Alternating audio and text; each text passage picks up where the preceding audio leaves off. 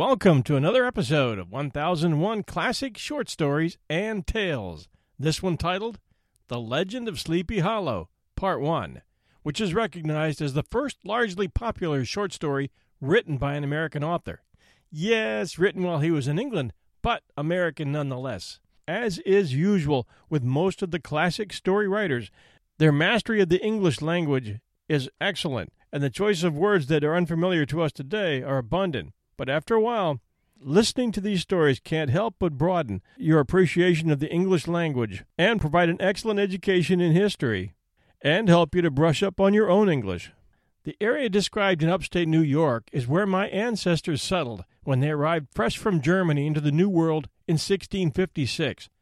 They had come because their homelands on the Rhine had been seized by attacking French, and with nothing left and nowhere to go, the New World looked pretty good.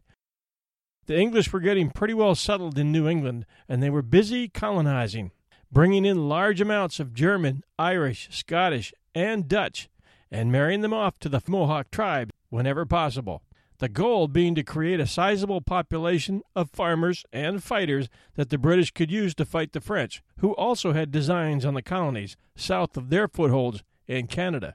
The little Dutch settlements, called dorps, practiced their religion, raised good families, worked hard, and fought hard when the time came to fight Indians, French, and then their one-time benefactors, the British, during the American Revolution. In one family account I dug up, the Dutch disliked government tax collectors so much that they would run them out of town on a rail, which means they tarred and feathered them, tied their hands and feet around a fence rail, and carried them out of the village. Independent cusses they were. They just didn't like big government. They also had their beliefs and superstitions, and the country surrounding them was wild and wooded. Washington Irving's story describes the people and the history for us and gives us a rare look at life in that part of the world in the late 1700s. I hope you enjoy this story as much as I did. The Legend of Sleepy Hollow is a short story by Washington Irving contained in his collection, The Sketchbook of Geoffrey Crayon Ghent, published in 1820. The story is set in the Dutch settlement of Tarrytown, New York, in a secluded glen called Sleepy Hollow, around the year 1790. It tells the story of Ichabod Crane, a schoolmaster from Connecticut who was scared away from town by Abraham Brombones Van Brunt, his rival in love for the hand of 18-year-old Katrina Van Tassel, daughter of Baltus Van Tassel, and a fifth-generation Dutch immigrant herself.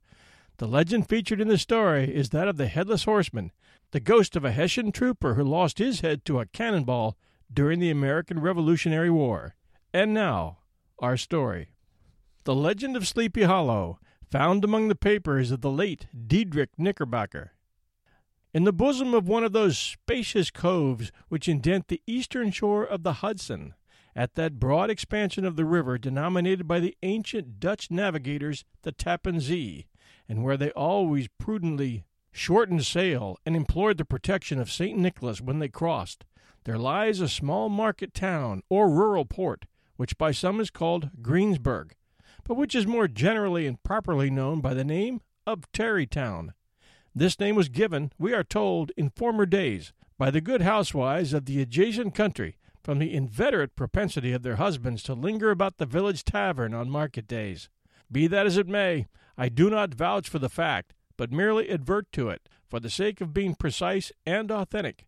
Not far from this village, perhaps about 2 miles, there is a little valley, or rather lap of land among high hills, which is one of the quietest places in the whole world. A small brook glides through it, with just murmur enough to lull one to repose, and the occasional whistle of a quail or tapping of a woodpecker is almost the only sound that ever breaks in upon the uniform tranquillity. I recollect that, when a stripling, my first exploit in squirrel shooting was in a grove of tall walnut trees that shades one side of the valley. I had wandered into it at noontime, when all nature is peculiarly quiet, and was startled by the roar of my own gun, as I broke the Sabbath stillness around, and was prolonged and reverberated by the angry echoes. If ever I should wish for a retreat whither I might steal from the world and its distractions, and dream quietly away the remnant of a troubled life, I know none more promising than this little valley. From the listless repose of the place and the peculiar character of its inhabitants, who are descendants from the original Dutch settlers, this sequestered glen has long been known by the name of Sleepy Hollow, and its rustic lads are called the Sleepy Hollow Boys. Throughout all the neighboring country, a drowsy, dreamy influence seems to hang over the land and to pervade the very atmosphere. Some say that the place was bewitched by a high German doctor during the early days of the settlement. Others that an old Indian chief, the prophet or wizard of his tribe, held his powwows there before the country was discovered by Master Hendrick Hudson. Certain it is, the place still continues under the sway of some witching power that holds a spell over the minds of the good people, causing them to walk in a continual reverie. They are given to all kinds of marvelous beliefs, are subject to trances and visions, and frequently see strange sights, and hear music and voices in the air. The whole neighborhood abounds with local tales, haunted spots, and twilight superstitions. Stars shoot and meteors glare oftener across the valley than in any other part of the country, and the nightmare, with her whole ninefold, seems to make it the favorite scene of her gambols. The dominant spirit, however, that haunts this enchanted region, and seems to be commander-in-chief of all the powers in the air, is the apparition of a figure on horseback, without a head. It is said by some to be the ghost of a Hessian trooper, whose head had been carried away by a cannonball in some nameless battle during the Revolutionary War, and who is ever and anon seen by the country folk, hurrying along in the gloom of night, as if on the wings of the wind. His haunts are not confined to the valley, but extend at times to the adjacent roads, and especially to the vicinity of a church at no great distance. Indeed, certain of the most authentic historians of those parts, who have been careful in collecting and collating the floating facts concerning this spectre, allege that the body of the trooper having been buried in the churchyard, the ghost rides forth to the scene of battle in nightly quest of his head, and that the rushing speed with which he sometimes passes along the hollow, like a midnight blast, is owing to his being belated, and in a hurry to get back to the churchyard before daybreak. Such is the general purport of this legendary superstition, which has furnished materials for many a wild story in that region of shadows, and the spectre is known at all the country firesides by the name of the Headless Horseman of Sleepy Hollow. It is remarkable that the visionary propensity I have mentioned is not confined to the native inhabitants of the valley, but is unconsciously imbibed by everyone who resides there for a time. However wide awake they might have been before they entered the sleepy region, they are sure, in a little time, to inhale the witching influence of the air, and begin to grow imaginative, to dream dreams, and see apparitions. I mention this peaceful spot with all possible laud, for it is in such little retired Dutch valleys, found here and there embosomed in the great state of New York, that population, manners, and customs remain fixed, while the great torrent of migration and improvement, which is making such incessant changes in other parts of this restless country, sweeps by them unobserved. They are like those little nooks of still water which border a rapid stream, where we may see the straw and bubble riding quietly at anchor, or slowly revolving in their mimic harbor, undisturbed by the rush of the passing current. Though many years have elapsed since I trod the drowsy shades of Sleepy Hollow, yet I question whether I should not still find the same trees and the same families vegetating in its sheltered bosom. In this by-place of nature there abode, in a remote period of American history, that is to say, some 30 years since, a worthy wight of the name of Ichabod Crane, who sojourned, or, as he expressed it, tarried, in Sleepy Hollow, for the purpose of instructing the children of the vicinity. He was a native of Connecticut, a state which supplies the Union with pioneers for the mind as well as for the forest, and sends forth yearly his legions of frontier woodmen and country schoolmasters. The cognomen of Crane was not inapplicable to his person. He was tall, but exceedingly lank, with narrow shoulders, long arms and legs, hands that dangled a mile out of his sleeves, feet that might have served for shovels, and his whole frame most loosely hung together. His head was small and flat at the top, with huge ears, large green glassy eyes, and a long snipe nose, so that it looked like a weathercock perched upon his spindle neck, to tell which way the wind blew. To see him striding along the profile of a hill on a windy day, with his clothes bagging and fluttering about him, one might have mistaken him for the genius of famine descending upon the earth, or some scarecrow eloped from a cornfield. His schoolhouse was a low building of one large room, rudely constructed of logs, the windows partly glazed and partly patched with leaves of old copybooks. It was most ingeniously secured at vacant hours by a withe twisted in the handle of the door, and stakes set against the window shutters, so that though a thief might get in with perfect ease, he would find some embarrassment in getting out, an idea most probably borrowed by the architect, Joost van Houten, from the mystery of an eel pot. The schoolhouse stood in a rather lonely but pleasant situation, just at the foot of a woody hill, with a brook running close by, and a formidable birch tree growing at one end of it.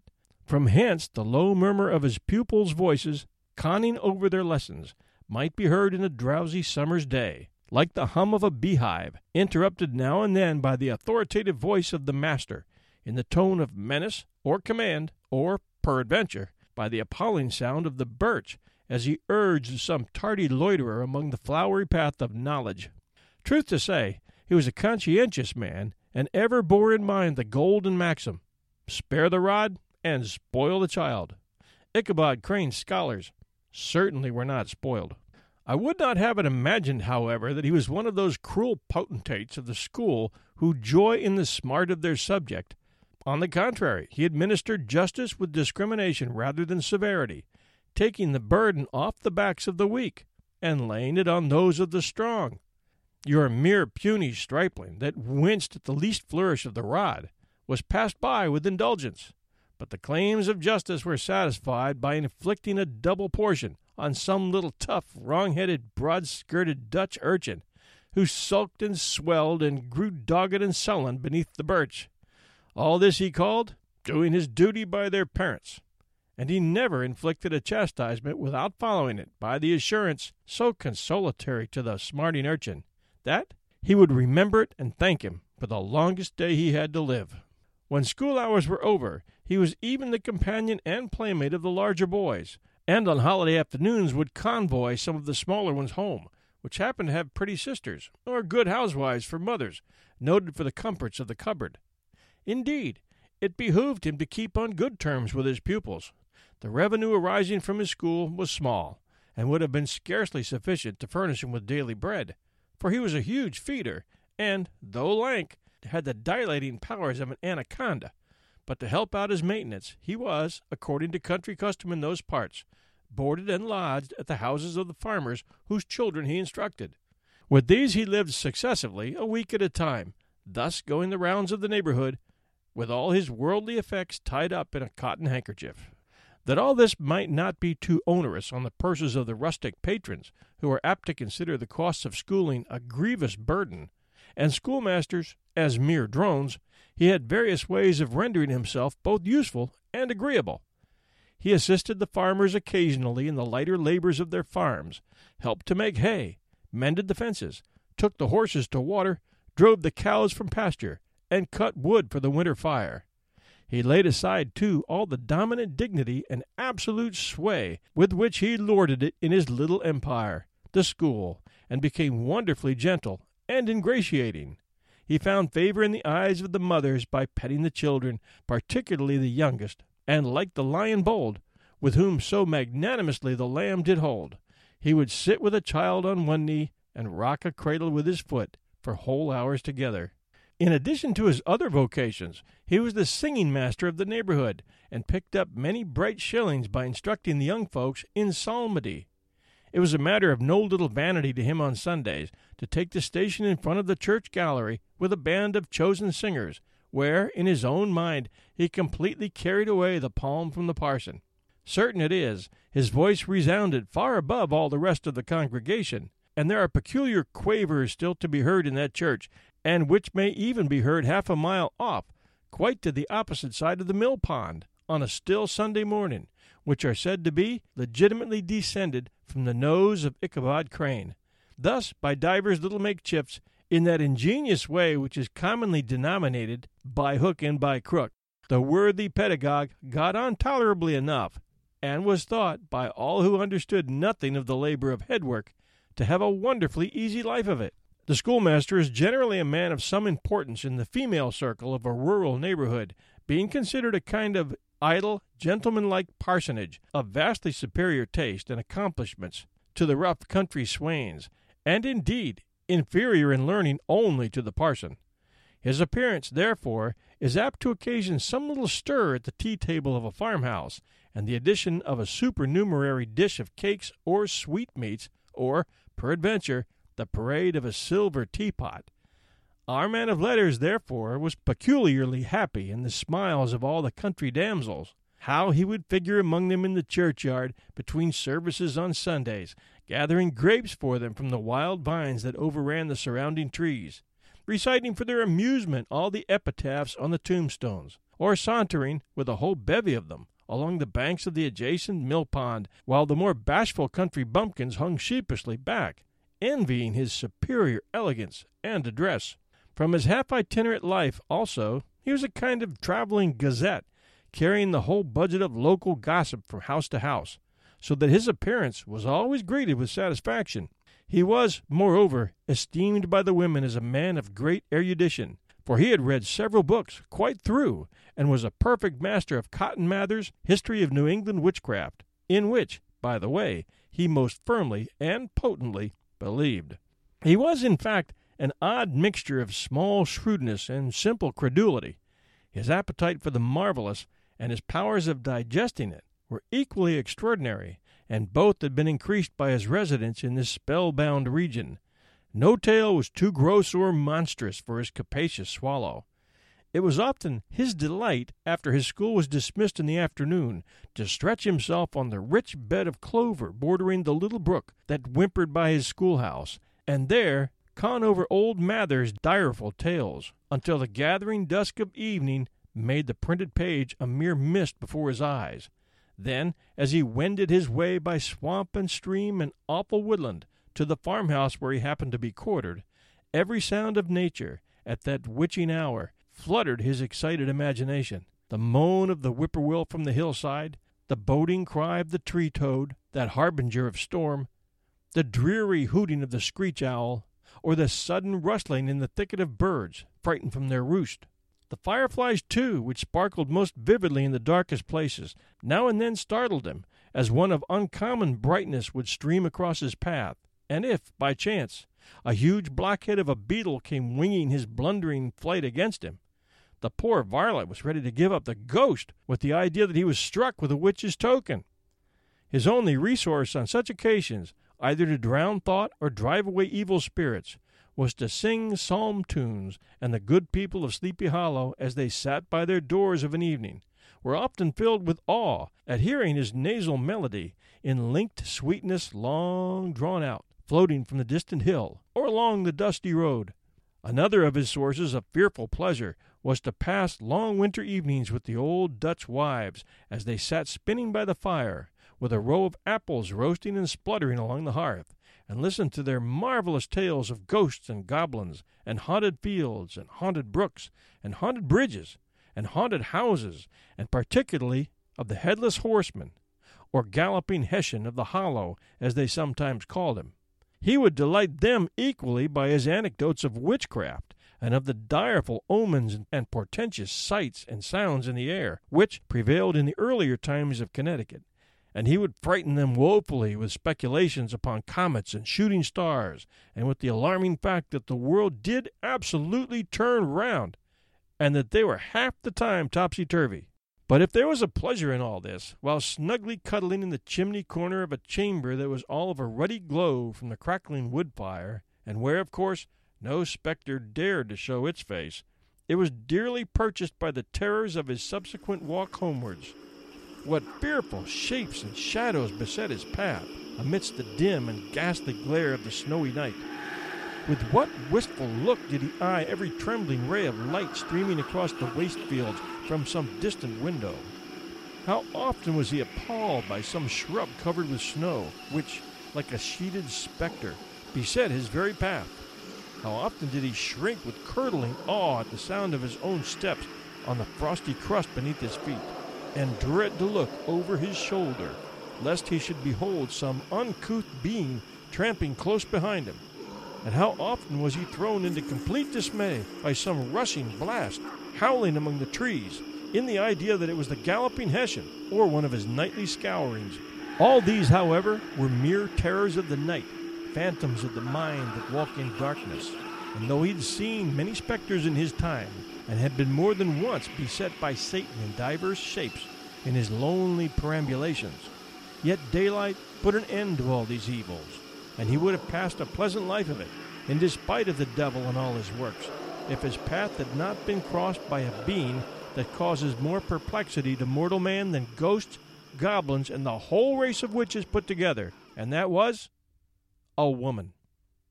Among the musical disciples who assembled, one evening in each week, to receive his instructions in psalmody, was Katrina van Tassel, the daughter and only child of a substantial Dutch farmer. She was a blooming lass of fresh 18, plump as a partridge, ripe and melting and rosy-cheeked as one of her father's peaches, and universally famed, not merely for her beauty, but her vast expectations. She was withal a little of a coquette, as might be perceived even in her dress, which was a mixture of ancient and modern fashions, as most suited to set off her charms. She wore the ornaments of pure yellow gold, which her great-great-grandmother had brought over from Saredom, the tempting stomacher of the olden time, and withal a provokingly short petticoat to display the prettiest foot and ankle in the country round. Ichabod Crane had a soft and foolish heart towards the sex, and it is not to be wondered at that so tempting a morsel soon found favor in his eyes, more especially after he had visited her in her paternal mansion.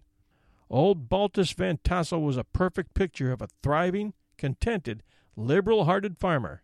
He seldom, it is true, sent either his eyes or his thoughts beyond the boundaries of his own farm, but within those everything was snug, happy, and well-conditioned. He was satisfied with his wealth, but not proud of it, and piqued himself upon the hearty abundance, rather than the style in which he lived.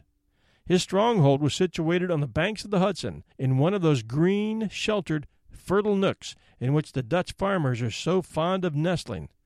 A great elm tree spread its broad branches over it, at the foot of which bubbled up a spring of the softest and sweetest water, in a little well formed of a barrel, and then stole sparkling away through the grass to a neighboring brook that babbled along among elders and dwarf willows. Hard by the farmhouse was a vast barn that might have served for a church, every window and crevice of which seemed bursting forth with the treasures of the farm. The flail was busily resounding within it from morning to night. Swallows and martins skimmed, twittering about the eaves, and rows of pigeons, some with one eye turned up, as if watching the weather, some with their heads under their wings, or buried in their bosoms, or others swelling, and cooing, and bowling about their dames, were enjoying the sunshine on the roof. Sleek, unwieldy porkers were grunting in the repose and abundance of their pens, from whence sailed forth, now and then, troops of sucking pigs, as if to snuff the air. A stately squadron of snowy geese were riding in an adjoining pond, convoying whole fleets of ducks.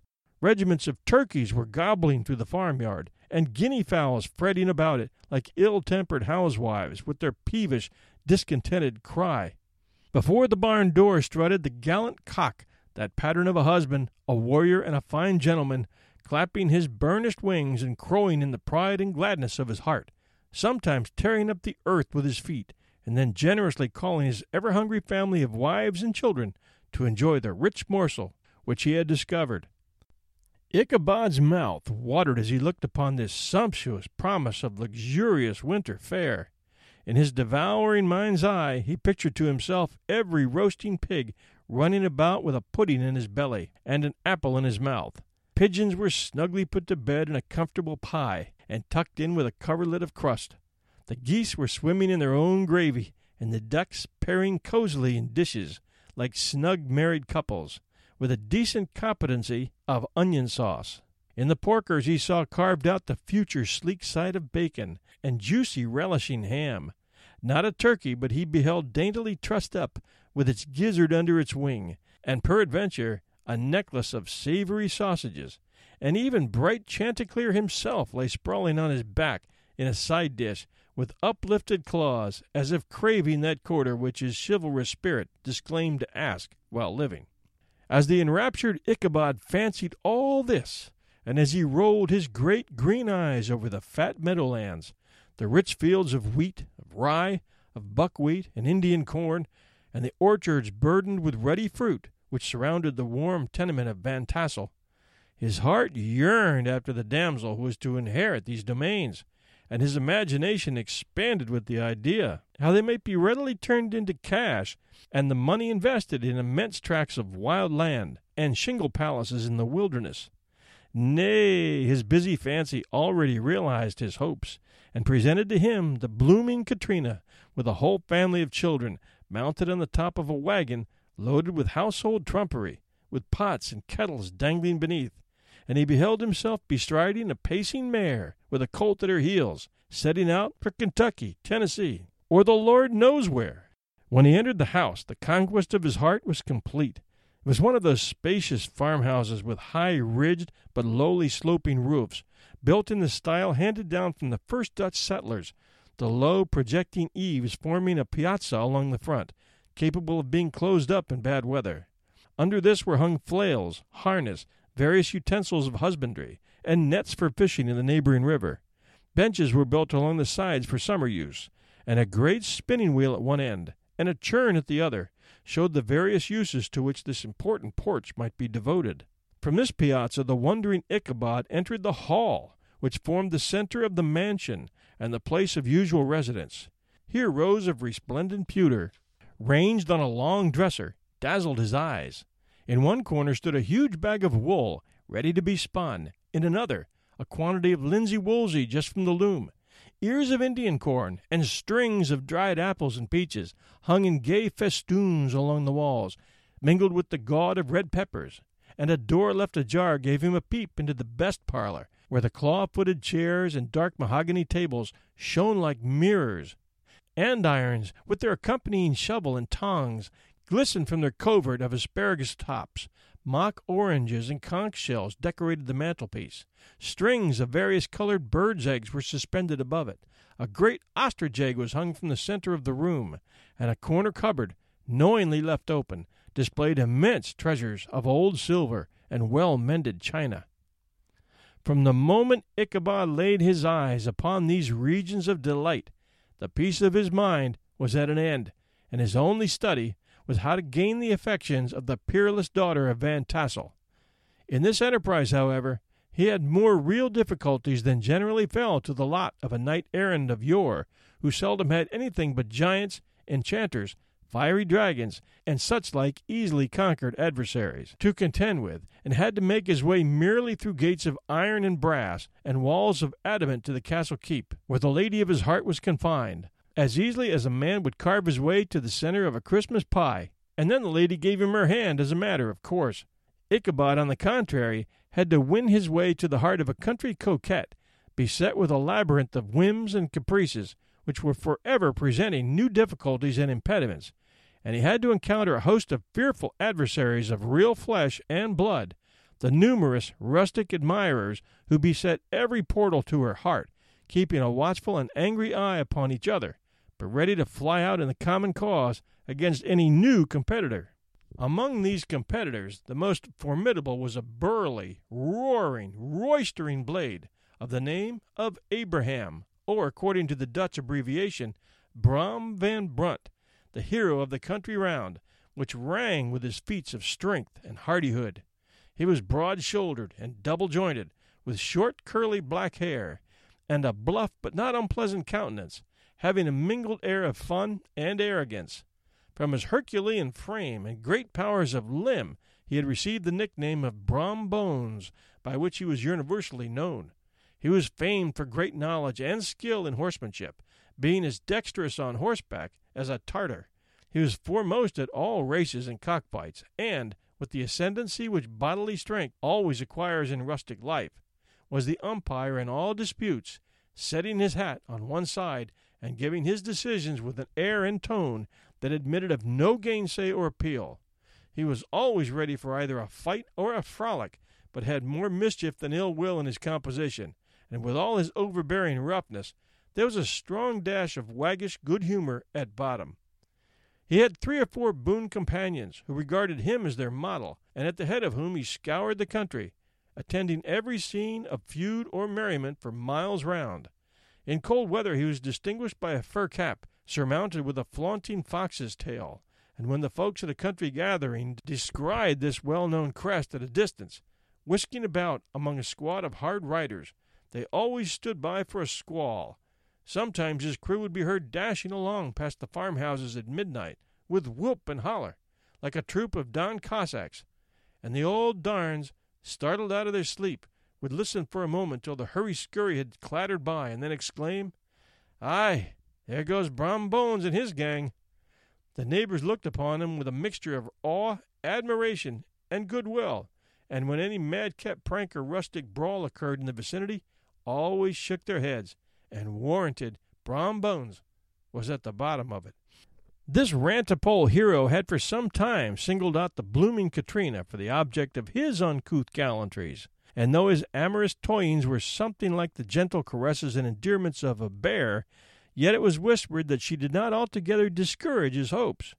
Certain it is, his advances were signals for rival candidates to retire, who felt no inclination to cross a line in his amours, insomuch that when his horse was seen tied to Van Tassel's paling on a Sunday night, a sure sign that his master was courting, or as it was termed, sparking, within, all suitors passed by in despair and carried the war to other quarters. Such was the formidable rival with whom Ichabod Crane had to contend, and, considering all things, a stouter man than he would have shrunk from the competition, and a wiser man would have despaired. He had, however, a happy mixture of pliability and perseverance in his nature. He was in form and spirit like a supplejack, yielding but tough. Though he bent, he never broke, and though he bowed beneath the slightest pressure, yet, the moment it was away, jerk, he was erect, and carried his head as high as ever. To have taken the field openly against his rival would have been madness, for he was not a man to be thwarted in his amours, any more than that stormy lover, Achilles. Ichabod therefore made his advances in a quiet and gently insinuating manner. Under cover of his character of singing master, he made frequent visits at the farmhouse. Not that he had anything to apprehend from the meddlesome interference of parents, which is so often a stumbling block in the path of lovers. Balt Van Tassel was an easy, indulgent soul. He loved his daughter better even than his pipe, and, like a reasonable man and an excellent father, let her have her way in everything. His notable little wife, too, had enough to do to attend her housekeeping and manage her poultry, for, as she sagely observed, ducks and geese are foolish things and must be looked after, but girls can take care of themselves. Thus, while the busy dame bustled around the house or plied her spinning wheel at one end of the piazza, honest Balt would sit smoking his evening pipe at the other, watching the achievements of a little wooden warrior who, armed with a sword in each hand, was most valiantly fighting the wind on the pinnacle of the barn. In the meantime, Ichabod would carry on his suit with the daughter by the side of the spring under the great elm, or sauntering along in the twilight, that hour so favorable to the lover's eloquence. I profess not to know how women's hearts are wooed and won. To me they have always been matters of riddle and admiration. Some seem to have but one vulnerable point, or door of access, while others have 1,000 avenues, and may be captured in 1,000 different ways. It is a great triumph of skill to gain the former, but a still greater proof of generalship to maintain possession of the latter, for man must battle for his fortress at every door and window. He who wins 1,000 common hearts is therefore entitled to some renown, but he who keeps undisputed sway over the heart of a coquette is indeed a hero. Certain it is, this was not the case with the redoubtable Brom Bones, and from the moment Ichabod Crane made his advances, the interests of the former evidently declined. His horse was no longer seen tied to the palings on Sunday nights, and a deadly feud gradually arose between him and the preceptor of Sleepy Hollow. Brom, who had a degree of rough chivalry in his nature, would fain have carried matters to open warfare, and have settled their pretensions to the lady, according to the mode of those most concise and simple reasoners, the knights errant of yore, by single combat. but Ichabod was too conscious of the superior might of his adversary to enter the lists against him. He had overheard a boast of Bones that he would double that schoolmaster up and lay him on a shelf of his own schoolhouse, and he was too wary to give him an opportunity. There was something extremely provoking in this obstinately pacific system. It left Brom no alternative but to draw upon the funds of rustic waggery in his disposition, and to play off boorish practical jokes upon his rival. Ichabod became the subject of whimsical persecution to Bones and his gang of rough riders. They harried his hitherto peaceful domains, smoked out his singing school by stopping up the chimney, broke into the schoolhouse at night, in spite of its formidable fastenings of width and window stakes, and turned everything topsy-turvy, so that the poor schoolmaster began to think all the witches in the country held their meetings there. But what was still more annoying, Brom took all opportunities of turning him into ridicule in presence of his mistress, and had a scoundrel dog whom he taught to whine in the most ludicrous manner, and introduced as a rival of Ichabod's, to instruct her in psalmody. In this way matters went on for some time, without producing any material effect on the relative situations of the contending powers. On a fine autumnal afternoon, Ichabod, in pensive mood, sat enthroned on the lofty stool from whence he usually watched all the concerns of his little literary realm. In his hand he swayed a ferule, that sceptre of despotic power. The birch of justice reposed on 3 nails behind the throne, a constant terror to evil-doers, while on the desk before him might be seen sundry contraband articles and prohibited weapons, detected upon the persons of idle urchins, such as half-munched apples, pop-guns, whirligigs, fly-cages, and whole legions of rampant little paper gamecocks. Apparently there had been some appalling act of justice recently inflicted, for his scholars were all busily intent upon their books, or slyly whispering behind them with one eye kept upon the master, and a kind of buzzing stillness reigned throughout the schoolroom. It was suddenly interrupted by the appearance of an old man wearing tow-cloth jacket and trousers, a round-crowned fragment of a hat, like the cap of Mercury, and mounted on the back of a ragged, wild, half-broken colt, which he managed with a rope by way of a halter. He came clattering up the school door with an invitation to Ichabod to attend a merrymaking or quilting frolic, to be held that evening at Mynheer Van Tassel's, and having delivered his message with that air of importance and effort at fine language, he dashed over the brook and was seen scampering away up the hollow, full of importance and hurry of his mission. All was now bustle and hubbub in the late quiet schoolroom. The scholars were hurried through their lessons without stopping at trifles. Those who were nimble skipped over half with impunity, and those who were tardy had a smart application now and then in the rear to quicken their speed or help them over a tall word. Books were flung aside without being put away on the shelves. Inkstands were overturned, benches thrown down, and the whole school was turned loose an hour before the usual time, bursting forth like a legion of young imps, yelping and racketing about the green and joy at their early emancipation. The gallant Ichabod now spent at least an extra half-hour at his toilet, brushing and furbishing up his best, and indeed only suit of rusty black, and arranging his locks by a bit of broken looking-glass that hung up in the schoolhouse. That he might make his appearance before his mistress in the true style of a cavalier, he borrowed a horse from the farmer with whom he was domiciliated, a choleric old Dutchman of the name of Hans Van Ripper, and thus, gallantly mounted, issued forth like a knight-errant in quest of adventures. But it is meet I should, in the true spirit of romantic story, give some account of the looks and equipments of my hero and his steed. The animal he bestrode was a broken-down plough-horse that had outlived almost everything but its viciousness. He was gaunt and shagged, with a ewe neck and a head like a hammer. His rusty mane and tail were tangled and knotted in burrs. One eye had lost its pupil, and was glaring and spectral, but the other had the gleam of a genuine devil in it. Still, he must have had fire and metal in his day, if we may judge from the name he bore of Gunpowder. He had, in fact, been a favorite steed of his master's, the choleric Van Ripper, who was a furious rider, and had infused, very probably, some of his own spirit into the animal, for old and broken down as he looked, there was more of the lurking devil in him than in any young filly in the country. Thus ends Part 1 of Washington Irving's classic short story, The Legend of Sleepy Hollow. Make sure to stay tuned for Part 2, coming soon. And meanwhile, you can catch all our episodes from this show and our sister show, 1001 Heroes, Legends, Histories, and Mysteries, at www.1001storiespodcast.com. Until next time, this is your host and storyteller, John Hagedorn, and this is our story.